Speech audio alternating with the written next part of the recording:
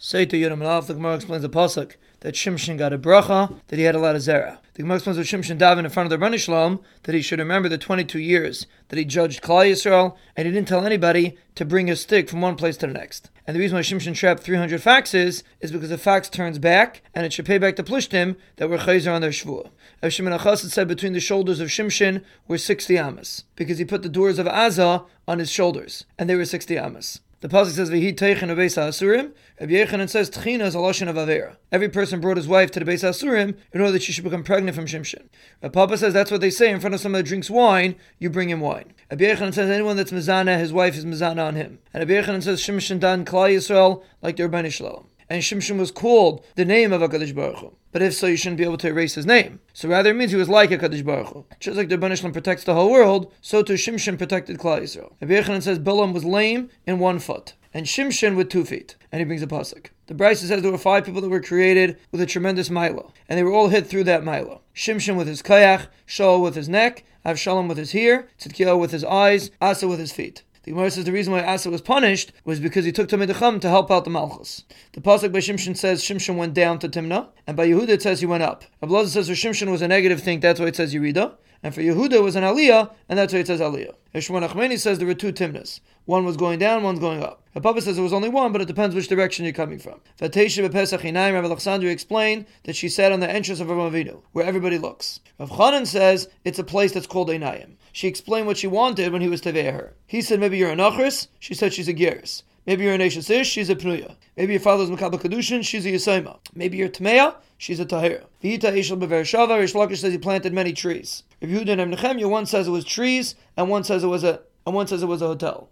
Vayikra B'Shem Hashem Kelayla, Rish Lakish says, read it Vayakri, that Avraham Avinu made the name of the Rebbeinu Shalom be public. Because after they ate, he told them to bench the Rebbeinu Shalom. Why did Yehuda think she was a Zainab? Because she covered her face. Abelazar says because she covered her face when she was in his house. Shmuel Achmeni says, name Rabbi Yonasan, any Kaal that's Tznuah in her father-in-law's house is Zeicha to have Malachim and Nevi'im. Because Tamar had Nevi'im, because Yeshayahu was the son of Amitz, and Amitz and the king Amatzia were brothers.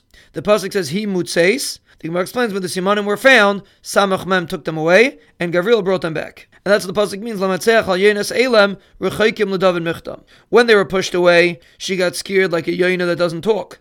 LeDavid Michtam, that David came out of her, there was a Mach, he was an Anav, Vitam, he was a Shalom. That means another Pshat Michtam, that he was Nailad when he was Mol. That means another Pshat, that just like when he was younger, he was marked himself in front of someone that's greater than him to learn Torah, so too when he got older. The Gemara explains the reason why Tamar didn't say clearly that she was Mu'baris from Yehuda, because it's better for a person to throw himself into a fire and not to embarrass someone in public.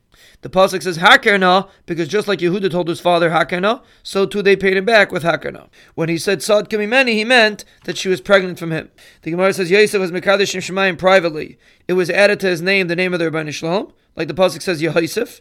Yehuda was Mekadesh Shemayim B'Fahesya, and his whole name is called the name of the Rebbeinu Shalom. And a Baskel came out and said, you saved Tamar and Shnei Baneh from the fire, I'm going to save 3 of your children from the fire. Chanani Mishava Azariah. The Gemara explains the pasuk Tzad Kamimeni. How did he know? Rather, it was a Baskel that the Rebbeinu Shalom did it for secret reasons. Yosef Oid Ladata. The Gemara makes one shot. The Gemara says it means he didn't stop.